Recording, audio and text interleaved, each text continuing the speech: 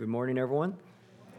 Welcome to Hawaii Kai Church, and thank you for joining us in worship. And as always, any questions you may have, comments, concerns, needs even, a few of us will be in the back shaking hands after service is over. And so please come and speak with me or with any one of the other elders. You know, Sunday mornings are always a great time to connect, especially if you are in the midst of a busy week and you just wanted a quick clarification or input on something. You can always do that in just a matter of minutes. And so anything that has been on your mind, please do not hesitate. Now, I invite you to take out your Bible or a Bible underneath the chair in front of you and turn to the book of Luke. And we are in Luke chapter 22 and verse 14 as we continue our study through Luke. Luke chapter 22, verses 14 through 23 is our passage this morning.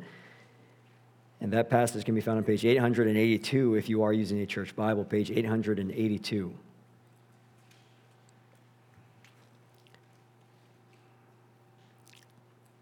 Luke chapter 22 and verse 14. And before we look at our text, would you please join me in prayer? Father, we thank you for this time of worship. And as we come to your word, we want all that you have for us in it.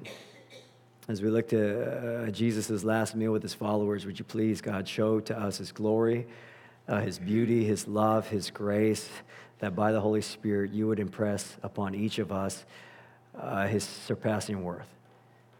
Make it in our minds and in our hearts, his glory incomparable to anything else. Help us to understand your deep love for us, that we might also love you with all of our hearts, mind, soul, and strength. It's in Jesus' name we pray. Amen. Now, I don't know if you've ever thought about what you would choose to have as your very last meal before you die, especially if you were to know that your death would be coming the following day and evening. What would you choose to eat, and who would you choose to eat it with? There's a guy on social media who rates the final meal of famous death row inmates, and he recreates the dish, and then he gives his comments on it, and he has something like 638,000 followers. The intrigue, I think, is that you can glean something about someone by their choice of their last meal. And I know today that people often judge other people pretty harshly by their food decisions. And you can also feel a bond with others because of theirs. But I don't know if you've ever given any thought to your final one and what it would be and who you'd want to have around you as you eat it. I'm sure that the answer to those questions would be quite telling of what is within you. And it's in our passage this morning that we find Jesus on the night in which he will be arrested and of which he would be betrayed and led away by a mob, falsely accused, stripped and beaten, condemned and crucified for sins that were not his own. Jesus is going to die before the end of the following day. And so this is his very last meal, and he chooses to share it with his disciples. But it's not just a meal that he shares with them, but it's a meal that he desires that every follower of his would partake of regularly in the future. This is commonly referred to as communion or the Lord's Supper, the Lord's table, and whatnot. And it is a meal that every disciple of his should take regularly, and of which is quite telling of what is inside our Savior's heart. And we spent months in this last week of Jesus' life, and here it is that we are entering into his final hours. And so we read in verse 14. And when the hour came, he reclined at table, and the apostles with him. And he said to them, I have earnestly desired to eat this Passover with you before I suffer. For I tell you, I will not eat it until it is fulfilled in the kingdom of God. And he took a cup, and when he had given thanks, he said, take this and divide it among yourselves. For I tell you that from now on I will not drink of the fruit of the vine until the kingdom of God comes. You know, I want you to notice in these opening verses, Jesus' heart for his followers and just how much it is that he cares for them. And we see his heart and his affection for them in his desire and in his abstinence. What it is that he longs for and what it is that he is willing to go without. And I think it's here that we understand more Jesus' heart for his people. First, his longing.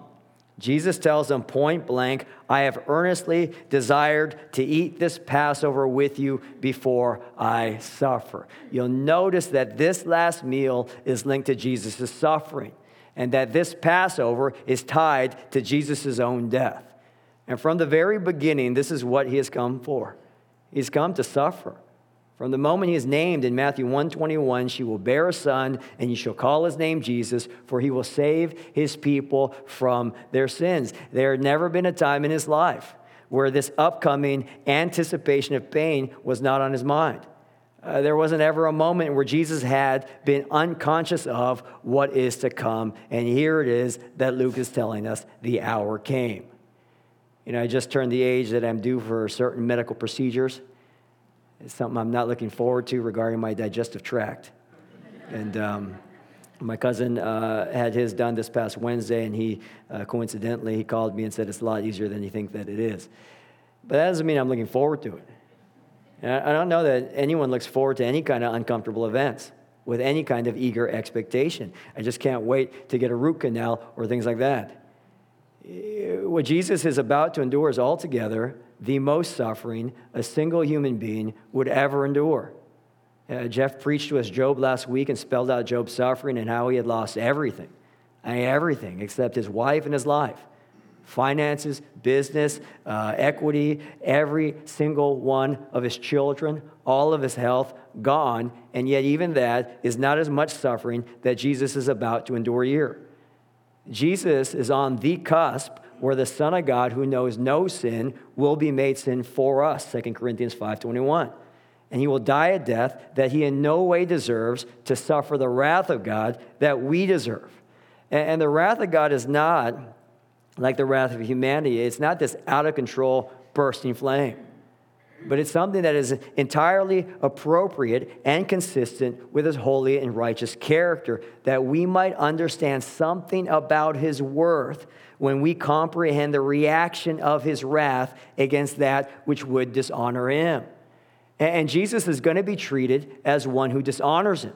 He, the Son, is going to experience from the Father, which is this relationship that makes it all the more painful, because this bond from eternity past has always been of a certain nature, and in the experience of the cross, it would there cause Jesus to cry out, my God, why have you forsaken me?" This is a kind of suffering that has no comparison.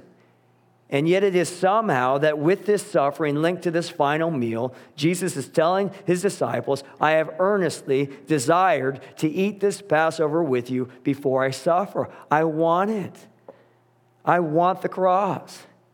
I'm eager to suffer for you. And before this, I want to share this last meal with you, looking into your faces and enjoying your company and being with my people in the midst of you. Now remember who the you is. Remember who's actually there. We have bold Peter, who's going to deny Jesus 3 times, even after boasting how he never would. And we have Judas the betrayer. If I knew someone was about to betray me, especially if I had had that person's back for years, the last thing I want to do is sit across the table and share a meal with them. But here we are, and the scene is such that Jesus is staring into a bunch of disciples who Jesus has had to repeat himself over and over and again, and they still don't get what he's saying. In the very next passage after this one, as Jesus is about to suffer, they all get into an argument. And what do they argue about? Which one of them is the greatest? Are you serious?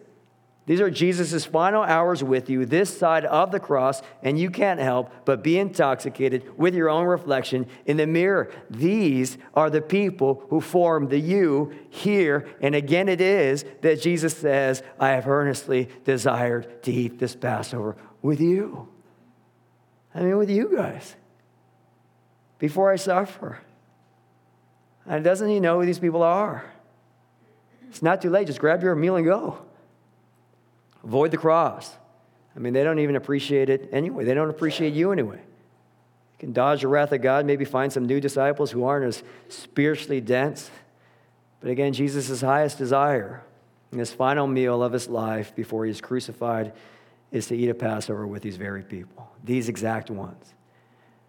Sometimes we think that if Jesus really knew, really knew all the bad things about any single one of us, and every kind of thought that goes through our minds, that we don't know if he would still love any of us.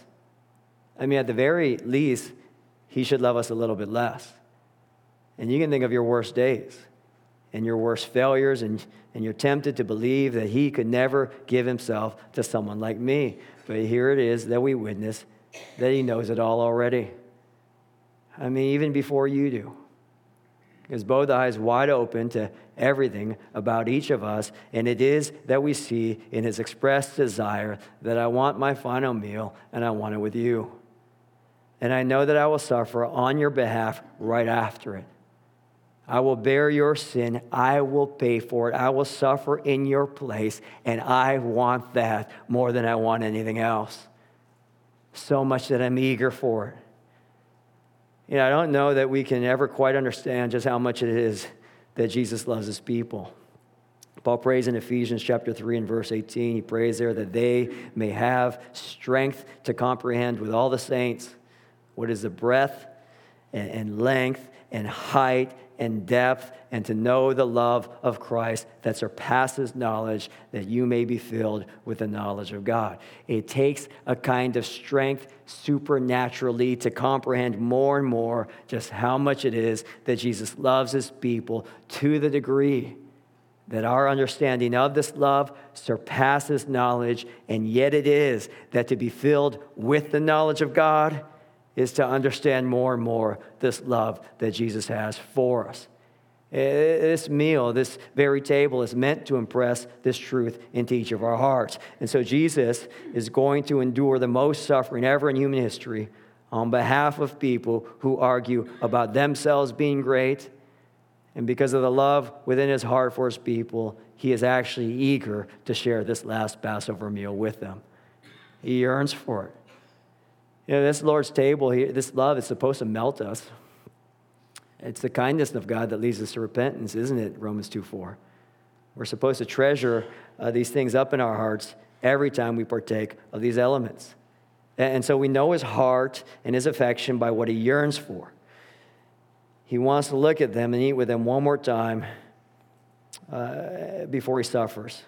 But we also know the same heart and affection by what he abstains for, by what he's willing to go without. Jesus says, "For I tell you that I will not eat of it until it is fulfilled in the kingdom of God." Right after that, "I tell you that from now on I will not drink of the fruit of the vine until the kingdom of God comes."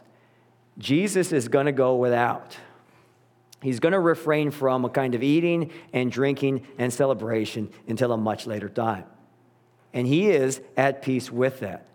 And I think Jesus here is looking forward to the marriage supper of the Lamb in Revelation 19, where the joy of heaven is the union of the two coming together, the bride and her groom, Jesus and his beloved, the Savior and his church. And there is this sense where this Lord's table on this final night of his life is like a rehearsal dinner of sorts.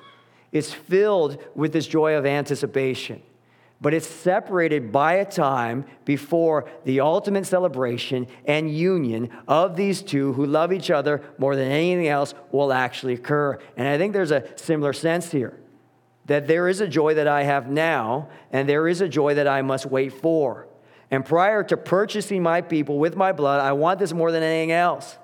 And after purchasing my people, my church, my bride, the thing I want most is to be united with them forever and ever. And the joy I have in this moment and the joy I have with them then will be separated by a period of abstinence, of being without, of refraining from this kind of joy until I am with them again in fullness. And you see a bride and a groom looking at each other at the rehearsal dinner, and unless family drama is taking center stage, there's this purity in that glance as they both, with this great anticipation, cannot wait for that consummation. That the next time we're going to eat like this is when our union will be complete, even though we do have to wait for it, even though we do have to go without each other in one sense. And there's even certain traditions that have it so that the groom can't even see the bride until she walks down that aisle. That even though I'm going to be with you like this, until that day comes, I can go without for a little bit of time because I know that day is going to come. And in this sense, the Lord's Supper is very much in anticipation of that very moment where we will be with Jesus Christ in a way that none of us have ever experienced yet. In a way that our best times with him in this life are just a mere pointer of an upcoming reality that will be altogether everything. I mean, do you believe this? And this very table is meant to impress this into us, that we would also long, like he longs, for the day of fulfillment and for the day when the kingdom of God comes. And so we know the heart of our Savior and his affection for us in this abstinence, as much as we learn of his love in his desire to suffer on our behalf. And in this communion, we have his heart, desire, and abstinence, what he longs for and what he's willing to go without until the proper time. We continue in verse 19. And he took bread, and when he had given thanks, he broke it and gave it to them, saying, "This is my body, which is given for you. Do this in remembrance of me." And likewise the cup after they had eaten, saying, "This cup that is poured out for you is a new covenant in my blood." Here we find Jesus' self-giving to his people for their new life. All of himself and all that he is given for his beloved. And it's pictured in body and blood, represented in bread and cup, so that we might remember Jesus. That's why we use little pieces of bread and little cups to signify these very things, so that we might be brought to a place of recollection of Jesus giving himself to us and for us. This is a visual gospel, a sermon for the eyes. Now, it's essential to understand the significance of the Passover event here. The reason why Israel celebrated and still celebrates the Passover every year on the year for centuries is because in their history, this Passover was the most significant salvific event for their people. It was the greatest illustration in their heritage of how it is that God saves. It was a celebration of God's rescue of them from bondage and slavery and hopelessness of being under this yoke of pagan rule in Egypt for 400 plus years, so that they might finally be freed from it and enter into a new life of liberty and being under the enjoyment of God's rule instead. And you'll remember how Moses was given to Israel to speak on God's behalf and to lead his people. And Moses, speaking to Pharaoh from God, demanded that Pharaoh let my people go that they might worship me. But Pharaoh did not let his people go. Instead, Pharaoh challenges him, saying, "Who is this God that I should obey him?" And so what happens? God's answer, in one sense, to the very question, "Who is this God that I should obey him?" God's answer, in one sense, came in a series of plagues, where God demonstrates his power and his might. I mean, these plagues were cataclysmic, from rivers turning into blood, to all-out darkness, to frogs overtaking the land, pestilence, and whatnot. And it was only the Egyptians that experienced this and not the Israelites. There was this distinction being made between God's people and those who were not. But none of these plagues, as awful as they were, fully convinced Pharaoh to let God's people go. I mean, true, he promised, "I'll release Israel if you just stop all of this that's going on." But he would quickly renege when that relief was granted. No plague freed God's people until the very last one, which was the very worst one, where the firstborn of every family would experience death. And every family would feel that death, as in every single household, a human life and even the life of the livestock would be lost on a single night. I mean, can you imagine losing your firstborn? And the only way that any of these lives could be spared was if you took a lamb, blemish-free, the Passover lamb, and slaughtered it and sacrificed it and painted its blood on your doorpost, so that when the angel of death would come upon your house, it would see the blood of the lamb, and death would pass over that household because the blood had already been shed. And because blood had been shed, no more blood would be shed. And the principle is such that to be delivered from the judgment of God is for that judgment to be placed upon another, the lamb, the guiltless in the place of the guilty. Now, this is key because unlike the other plagues where Israel was not under them, this one had been entirely different. It wasn't that Egypt would lose their firstborn and Israel would not, because Egypt was the bad guys and Israel the good guys. No, the very reason why Israel had been in slavery was because over and over, again and again, they proved themselves to be not all that good. And so it's not because Israel is good and Egypt is bad. No, because if an Israelite did not have blood on his doorpost, he would lose his firstborn that night too. It's only the blood shed from the body of the Lamb that protects us from the wrath of God against our unrighteousness. We all deserve it. Israel and Egypt alike. It's not race. It's not religion per se. It isn't because we somehow earned immunity by having more good deeds outweigh our bad ones. No, it's only because of the blood of the innocent substitute that my fate is different than the Egyptians who did not put their trust in the blood. And then what happens? That's a breaking point for Pharaoh. And he releases God's people from slavery so that they might go and worship and follow and be with their God, new life. Now, what is Jesus doing here? During this very meal that recollects God's saving power by the blood of the Lamb, he is saying, all of this points to me. The Passover is ultimately about me. And he took bread, and when he had given thanks, he broke it and gave it to them, saying, this is my body, which is given for you. Do this in remembrance of me. And likewise the cup after they had eaten, saying, this cup that is poured out for you is a new covenant in my blood. This bread, this cup is about my body and my blood. Now, that is either an extreme act of arrogance on Jesus' part, or it's a statement of just how profound and significant is the power of Christ's own body and blood being given to his people. The Passover lamb, God's great salvation in history, this lamb in front of us that we're eating, it all points to something even greater. Paul says in 1 Corinthians 5, 7, and 8, for Christ, our Passover lamb, has been sacrificed. John the Baptist, when he sees Jesus in John 1:29, what does he proclaim? Behold, the Lamb of God who takes away the sin of the world. Now, brothers and sisters, we're all guilty. All of us. We have each sinned and fall short of the glory of God. None of us are innocent, inside the church or outside of it. All of us deserve the righteous judgment of God upon us, every single one of us. Then how is it that any of us can be saved? By being a good person? Or at least by being a better person than someone else? Like that murderer over there that I compare favorably with? Is that really going to cut it? That since I'm not as bad as that guy, I must be pretty good? And since I'm generally good, I mean, everyone makes mistakes here and there, but I, for the most part, am pretty good. Is that how people can be saved and go to heaven?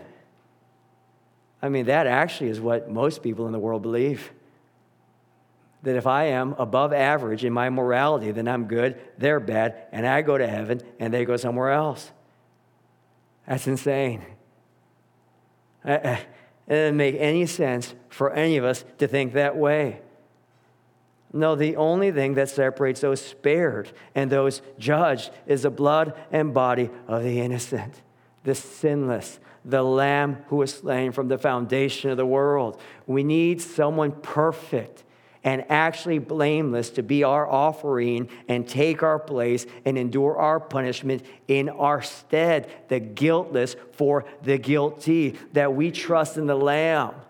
We trust in Jesus Christ, that he bled and he gave himself for me, that he is blameless, spotless, pure, and I am not, but he is my Savior, and that he goes to die for me, and he gives his body on my behalf and sheds his blood to wash all my sins away, that Jesus Christ gives himself for me. This is the only way. I have nothing to offer. I plead nothing but Jesus Christ.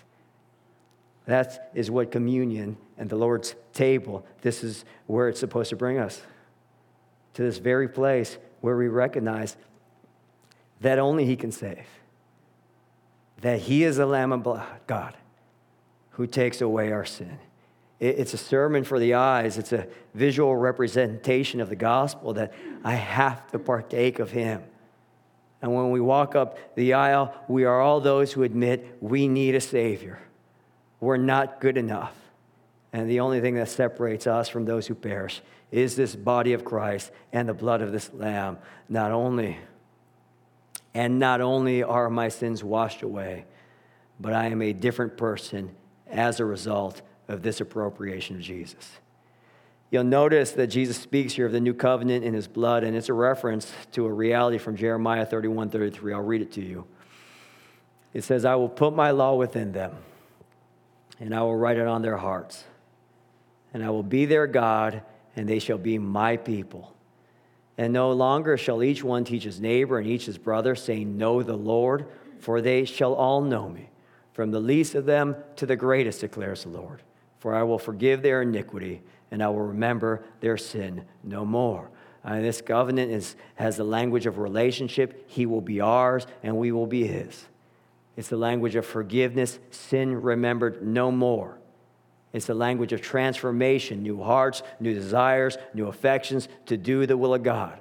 This is a new birth by the power of the Holy Spirit. This is the real Exodus, not from Egypt, but in the sense that this body and blood liberates us from our sinfulness and beckons us into new life. It redeems us from slavery and bondage and sets us free to live unto him instead. That this is our delight, his glory instead of ours.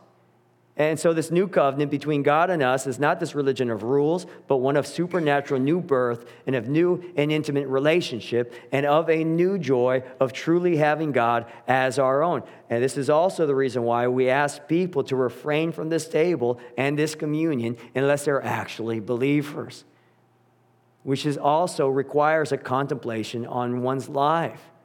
Because this is only for those who have experienced this kind of transformation. Now here's a crazy thing, I think. Jesus is explicit. He gives us this table and this supper. Why? Verse 19, in remembrance of them. Why does he say that? You would think with this kind of significant event that we could never forget it. But it is strangely, church family, that we are so prone to forget about him. When we're at work trying to climb up the ranks, we're so prone to forgetting Jesus and every title and benchmark we achieve that it's not going to last forever. We're at the basketball gym or on the soccer or baseball field watching our kids compete. We're so prone to forgetting Christ. As we shallow out our understanding of what it is that matters most for our children in this world. When we're suffering from this ailment or this stress and anxiety and this lack of what it is that I'm desiring most in this moment, we're so prone to forgetting the love of Christ, which surpasses understanding, and focusing instead, forgetfully as such, on what he hasn't given to us when he has already given us himself. When we're neck deep in sin and enjoying its pleasure and being blind to its cost, we hold the bread and the cup in front of us, we're invited to repent again. I forgot how bad sin is, that it costs the blood and body of my Savior to wash me clean of it. And there we remember the power of Christ to free us from it as well. We're enduring this broken relationship and this struggling marriage and this betrayal and this drama in relationships that we never thought it would turn into something like this. When we're alone and we just want to open another bottle or click this on the internet, we're so prone to forget that Jesus himself has promised, I will never leave you nor forsake you. We are a people who are prone to forgetfulness. We're so bent towards failing to remember that our main issue in this life is not this or that or that or this, but it's that I still have sin within my heart. And as Jesus Christ has already taken care of it, he needs to sanctify me more and more through and through, that my future is secure. Our hope will be finalized, and this rehearsal dinner of sorts is meant to lift my eyes to that future we just sang of in that new song, to place all my eggs into that basket and to go all in like Jesus Christ himself into a kingdom that is coming and a reality that will soon be experienced and a joy that will be made full. What does the song say? The shore is right there. It's right there. And this table is meant to bring us into a remembrance of it. It's meant to deepen our understanding of what it is that matters most so that we would, with proper perspective, put what matters less than this in its proper place. And so we find here that Jesus is self-giving to his people. All of himself for their new life, pictured in body and in blood, represented in bread and in cup, so that we might remember Jesus and appropriate him to ourselves. Verse 21, and we'll close with this. But behold, the hand of him who betrays me is with me on the table. For the Son of Man goes as it has been determined, but woe to that man by whom he is betrayed. And they began to question one another which of them it could be who was going to do this.